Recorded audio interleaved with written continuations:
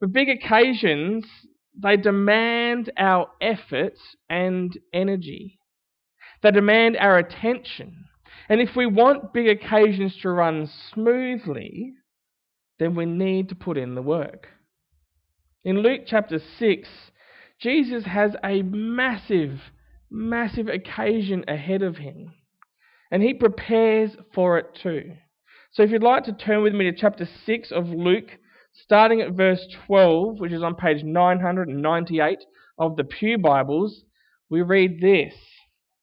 One of those days, Jesus went out to a mountainside to pray and spent the night praying to God. When morning came, he called his disciples to him and chose 12 of them, whom he also designated apostles. Simon, whom he named Peter, his brother Andrew, James, John, Philip, Bartholomew, Matthew, Thomas, James the son of Alphaeus, Simon who was called the Zealot, Judas son of James, and Judas Iscariot who became a traitor. Prayer precedes preeminence. I had to alliterate there, seriously. I tried to find a word of prayer precedes stuff that's awesome, stuff that's really, really good. Preeminence was the better one that fit. But prayer precedes preeminence. See, Jesus, he spent all night praying.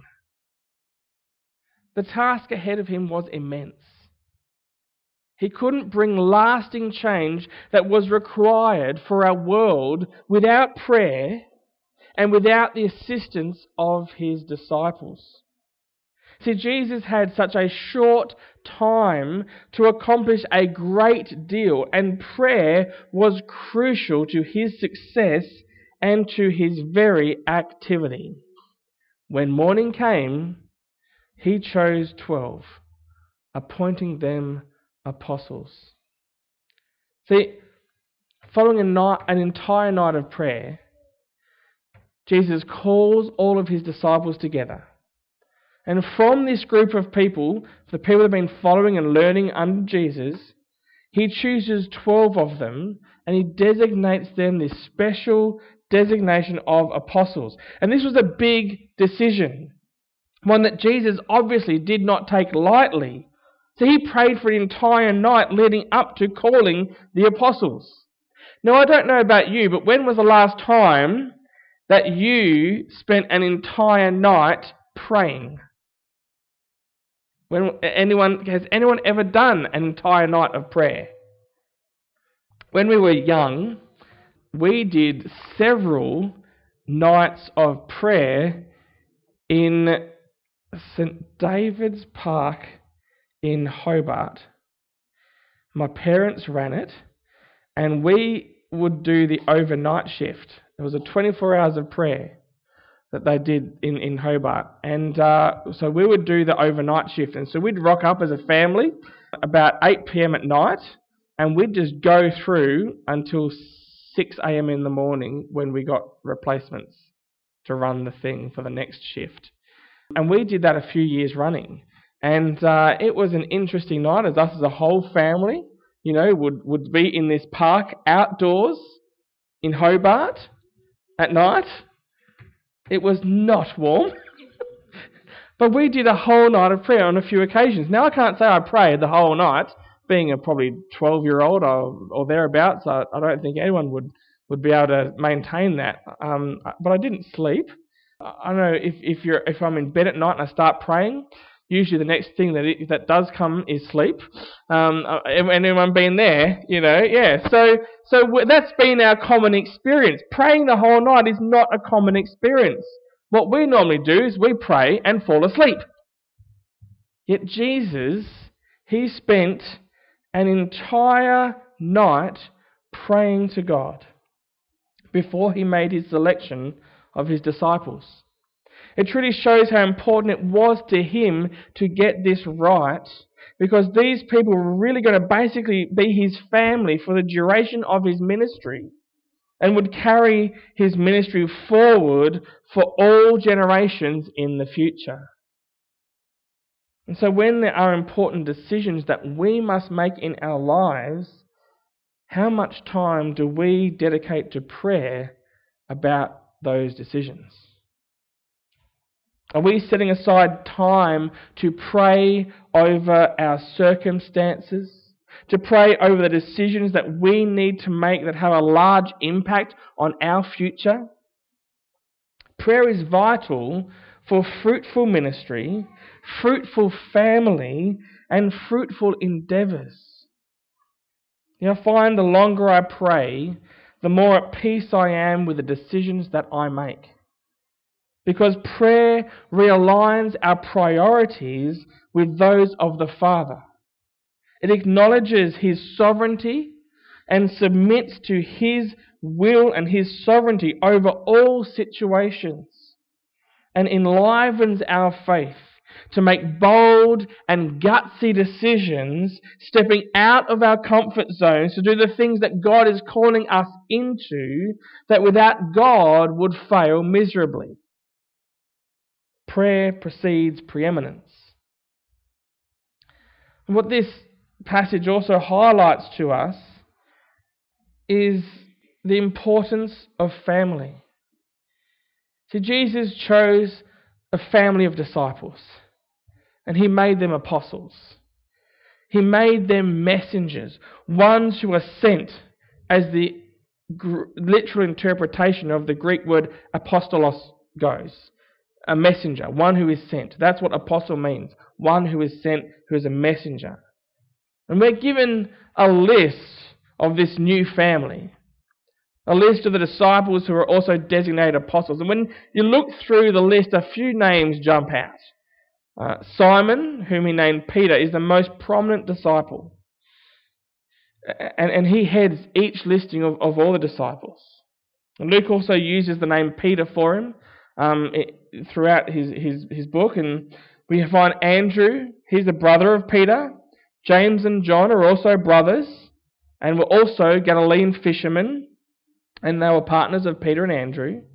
We have Philip from Bethsaida, the same city or birthplace as Peter and Andrew. And we have Bart, or Bartholomew, as the more traditional version of it. Bartholomew is probably a family name that occurs in each list of the Synoptic Gospels. And he's probably the same person that John calls Nathaniel. So that's why a lot of these disciples had two names. Simon, Peter, one example. But Bartholomew is probably the family name, and that's why there's a little bit of a difference between John's Gospel and the others. There's also Thomas and Matthew. Then there's James, the son of Alphaeus, who's not to be confused with James, the brother of John, or James, the brother of Jesus, or James of Mark chapter 15. Lots of Jameses. And we have Simon the Zealot. Now that word comes from the Greek word zelotes, or zelotes, if you want to pronounce it poorly. And zealots were political activists who were radically opposed to Roman rule. Apart from Jesus' call and influence on their lives, Matthew, a tax collector working for the service of Rome, and Simon, a zealot seeking to overthrow Rome, were enemies of each other. Lovely family dynamics here, isn't it? You've got Matthew, a tax collector, and you've got Simon, a zealot, and these two people Jesus brings together and says, hey, spend every moment of every day together with me from now on. That's a recipe for disaster, isn't it? And then, of course, we have Judas, the son of James, who doesn't appear in Matthew or Mark, but we instead have Thaddeus, which is probably his other name. They often had more than one name. And finally, we have Judas, the other Judas, the Iscariot version, referring to where he was born. Talk about a motley crew. A couple of brothers, a few sets of brothers, some enemies, a traitor, and they're all together, and called by Jesus to be his disciples, to be his messengers of hope. Doesn't this sound like most families? We don't get along perfect with everyone in our family, do we? If you're really honest. And if you do, then blessings to you. Maybe you're the one. Every family is just that little bit dysfunctional. And this is no different. People from all walks of life were called by Jesus to follow him and are empowered by him for ministry. Christianity, following Christ, is not just for poor people or rich people or tradesmen or fishermen or professionals. Following Jesus Christ is for everyone. A healthy family is a diverse family, and this was certainly a diverse family. Just look at the flashpoints of conflict that would naturally have occurred and would have easily arisen with these 12 men that Jesus called together to build into to messengers of hope for the next generations. No wonder Jesus had to spend all night praying before he put this crew together. And if there's one thing that you can do for the leaders of our family here, please pray for us. Each day during your quiet time, add in a prayer for us. Pray for protection, pray for unity, pray God would guide and lead us. That'll be a great blessing for our leaders here. So, following Jesus choosing these messengers, this family, he walked down the mountain with them to a field and he started teaching. Verse 17. He went down with them and stood on a level place. A large crowd of his disciples were there, and a great number of people from all over Judea, from Jerusalem and from the coastal region around Tyre and Sidon, who had come to hear him and to be healed of their diseases.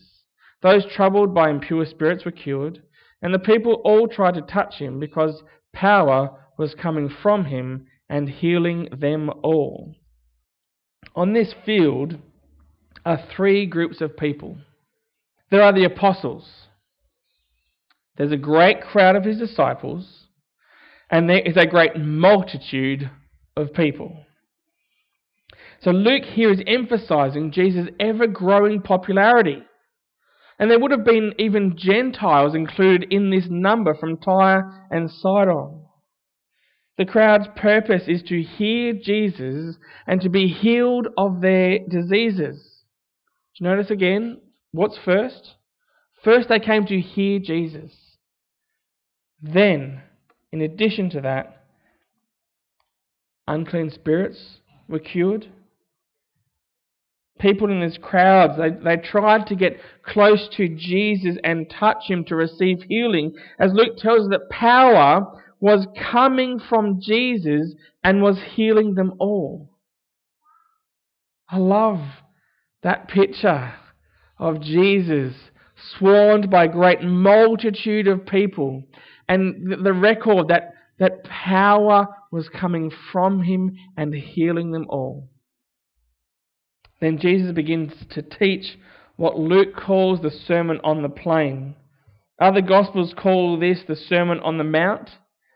Either way, the location, maybe it was a flat part halfway up a hill, I don't know. But really where it occurred is not so important. The content is the real gold here. Luke 6 verse 20. Looking at his disciples, he said, "Blessed are you who are poor, for yours is the kingdom of God." This really means, blessed are those of you who are poor in material things and who are also my disciples and are putting your trust in God. See, in the Old Testament, the poor frequently referred to the pious poor, those who looked to and depended on God. Jesus is not saying that poverty in itself is a state of happiness or blessing. It is a blessing only when accompanied by trust in God. Is it possible to be poor and happy? Yes, when your trust is in God. Jesus' statement elsewhere that he was anointed to proclaim good news to the poor, like we see in chapter 4 verse 18, is a quotation from Isaiah chapter 61 verse 1, which has a strong spiritual dimension as well. Good news would come to the poor who long and wait for God. Such people, those who put their trust in God, belong to the kingdom and will receive the blessings of the kingdom. And it's important to note that Jesus consistently gave special care to those on the fringes of society. People who bear God's image but who are treated as trivial and objects of oppression. Jesus always cared for them. Blessed are you who hunger now, for you will be satisfied. Jesus is talking about his disciples who are physically hungry and also hungry for God's help and presence. This condition of hunger will not last forever, for God will satisfy that hunger. God will supply our needs, first with his abundant presence in this life, and then also with meeting our physical needs in this age, and certainly the abundance in the age to come. Blessed are you who weep now, for you will laugh. Tears, sadness, weeping, mourning, these are all temporary conditions. In the kingdom of heaven, God will wipe away every tear. And instead of weeping, there will be laughter. Instead of sadness, there will be joy. Blessed are you when people hate you, when they exclude you and insult you and reject your name as evil because of the Son of Man. Rejoice in that day and leap for joy, because great is your reward in heaven, for that is how their ancestors treated the prophets. Whenever Christians are hated, excluded, insulted or rejected as evil by others, the response should be to rejoice. Hey? Isn't that a really weird thing for Jesus to say?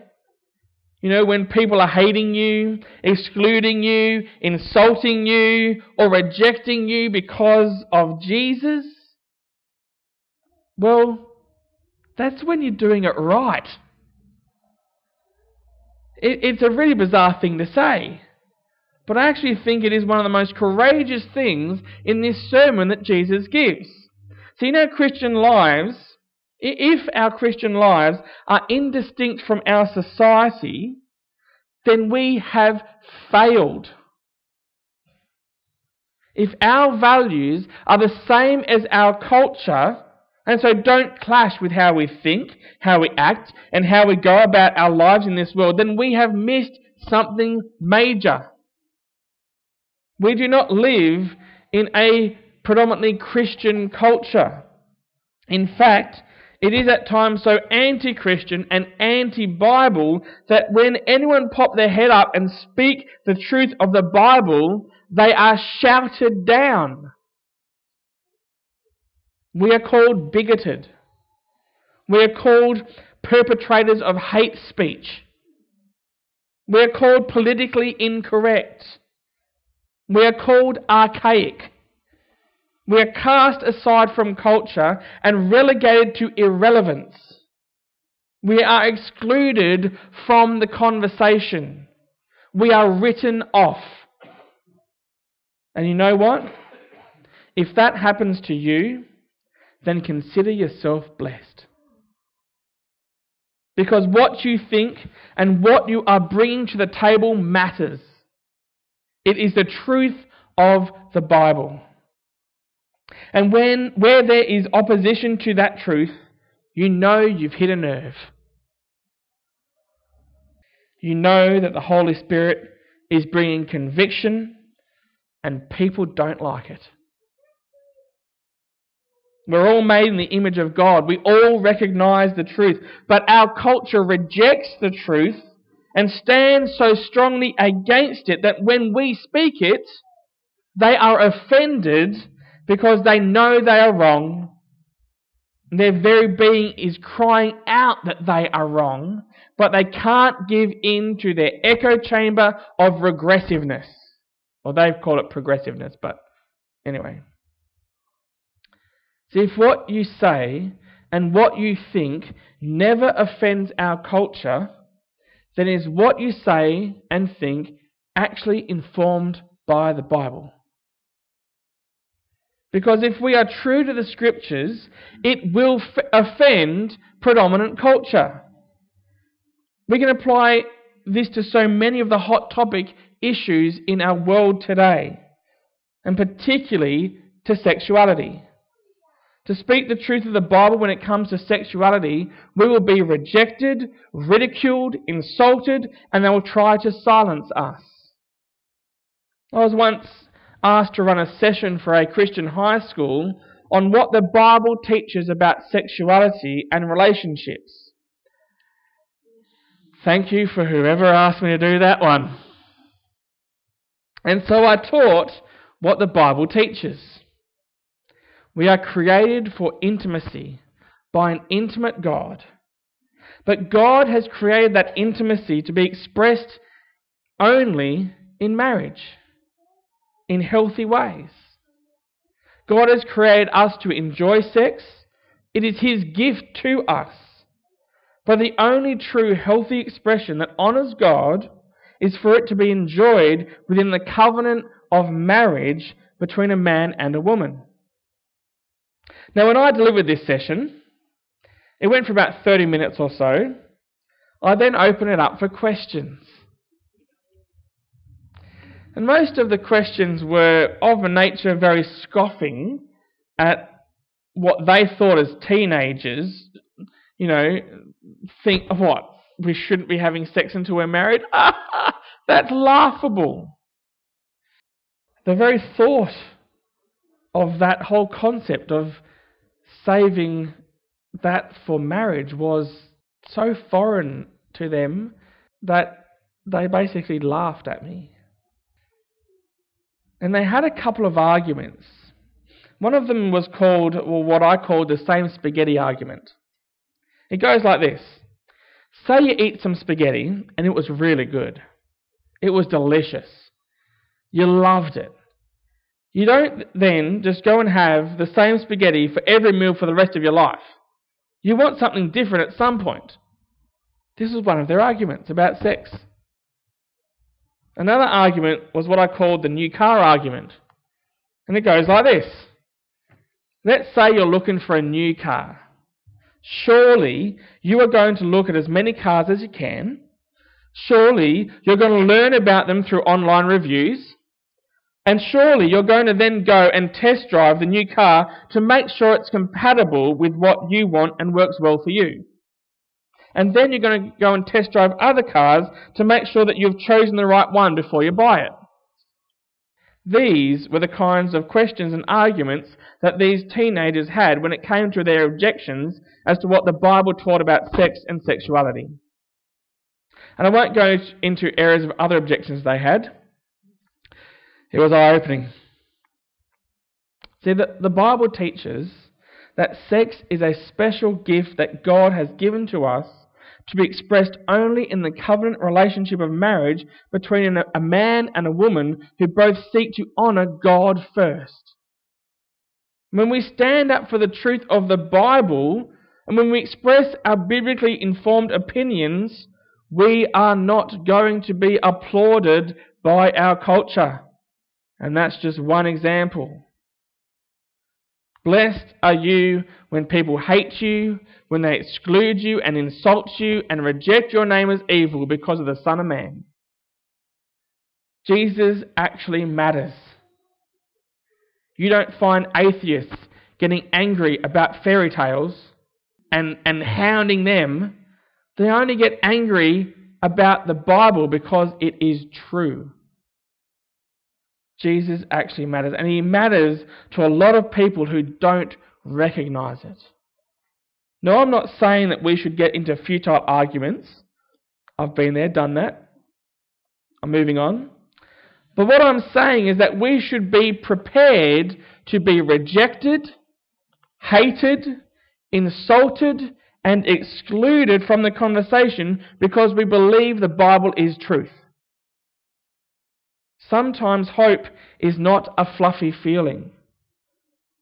Sometimes hope is truth, even when that truth is rejected, hated, insulted, and excluded. And so if we are going to suffer rejection, how is that blessed? It is blessed because our reward is great in heaven. Piling up rewards here on this earth is short-sighted and is foolishness. Our true reward, and the only reward that really matters, is in heaven. A reward that is eternal. Jesus continues by teaching this very issue. But woe to you who are rich, for you have already received your comfort. Woe to you who are well fed now, for you will go hungry.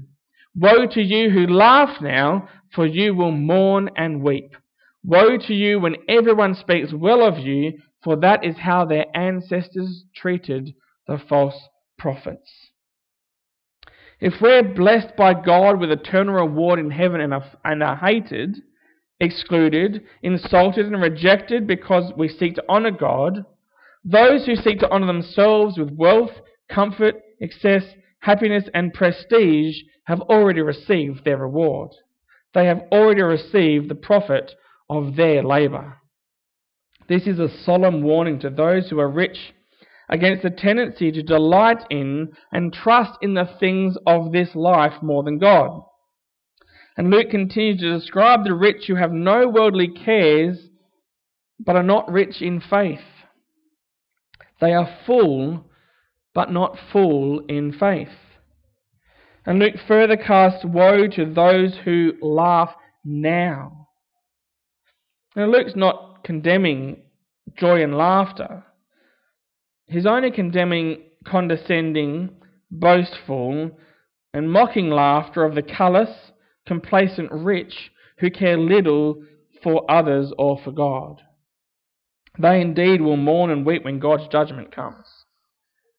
And finally, the fourth woe warns that while true prophets were hated, excluded, reviled, spawned, beaten, tortured, and killed, just, little list of inconveniences, false prophets, on the other hand, were spoken well of, for they prophesied what people wanted to hear. This is a warning against seeking the approval of the world rather than being faithful to God. And it's a timely and poignant message for us today. We can so easily be sidetracked by the so-called woke wisdom of this world. Our thinking can be shaped and bent by the constant barrage of messages flooding our senses, telling us how to think and how to act. We're being constantly pushed to fall into line with the world around us. But Jesus says, woe to all that. Woe. That doesn't lead to lasting blessing. It might be nice to be rich and comfortable, full, happy and popular for now, but what about when Judgment Day rolls around? None of that lasts. Wealth can be spent or lost. Comfort can be lost. Being full doesn't last. We become hungry again. Popularity is so fleeting. So why would we want to follow the pattern of this world rather than the pattern that God has laid before us in the Scriptures that lead to lasting blessing and eternal reward? See, Jesus instead lays out for us a path of blessing and eternal reward. And we're going to delve into that next week as we continue on in Luke chapter 6. But to finish today, I really want us to understand how these two things, these main elements of today's message, intersect. So we started with Jesus praying and then selecting from his disciples the 12 apostles. Remember how prayer precedes preeminence? Preparing with prayer brings about superior outcomes. And these disciples become a family, a diverse family even with the people who were once sworn enemies. There is a mighty power in prayer. But prayer alone is not what saved us. Prayer indeed can bring about the action of God according to His will, but even Jesus did more than just pray. Prayer helps us prepare. Prayer helps us align our will with the will of the Father's, so that when we step out in faith, we carry with us the blessing of hope into our world.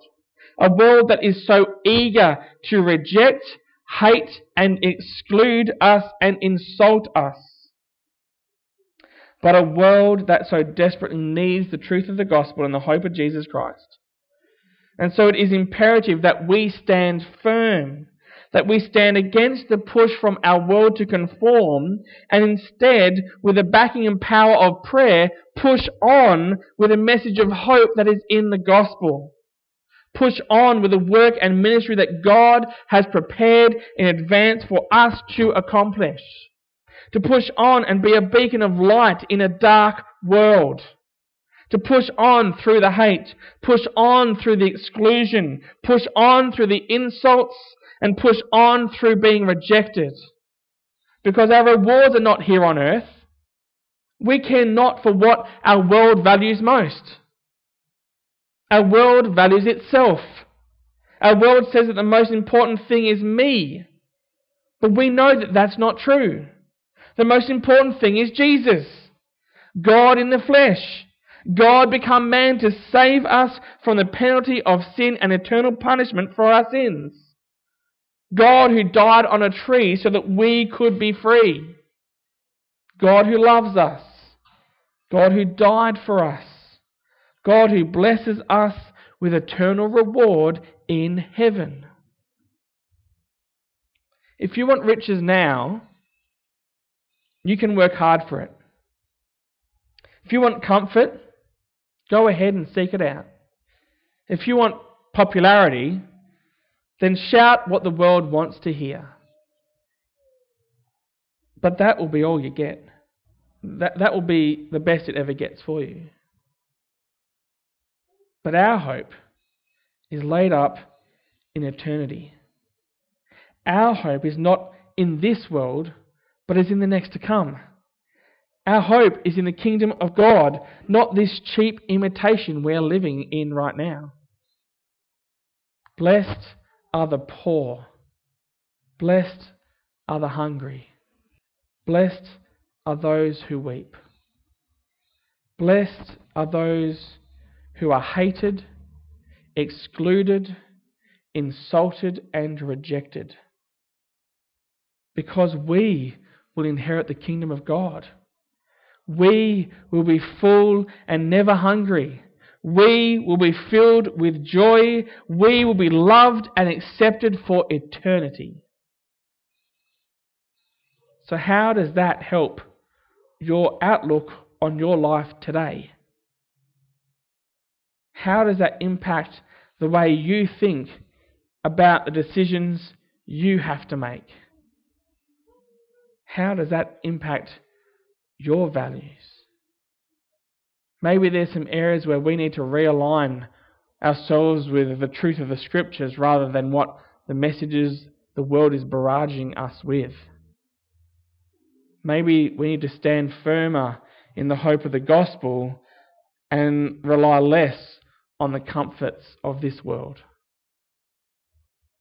Because being comfortable now is not everlasting blessing. That is its reward for now. Let's invest in a future that is blessed in the way that God says blessings come. Let me pray. Lord, I pray that you would help us to pray as though never ceasing. Lord, I pray that we would submit all of who we are to you in prayer. I pray that we would live with eternity in mind, and I pray that we would live our lives that draw hatred, exclusion, insults and rejection because we live out biblical values. We live our lives in honour of you, that they may bring you glory in all we think, do and say. And I pray that you would give us the right perspective when we do experience these things, that we would be encouraged towards love and good deeds, and be encouraged in the hope that is found in the gospel of Jesus Christ. Lord, protect our hearts when we do have these experiences. May you use these moments to help us experience your unconditional love. And Lord, right now we pray for our Prime Minister, who is a prime example of this very occurrence. May you strengthen him in his faith and love and hope, Lord Jesus. May he be encouraged to stand firm under adversity and to continue to walk in ways and to lead our country in ways that honour you. And as we go from this place today, Lord Jesus, may you go before us. May you prepare the way for us. May we follow you in glad submission and be a blessing to those around us as we bring the hope of the gospel with us. May our ministry to the people who work in the police station on Wednesday be used by you to bring them hope. Bless this endeavour, I pray. And may you bless each one of us in our efforts to live out biblical values as your children, as family together. We pray this in the mighty name of Jesus. Amen.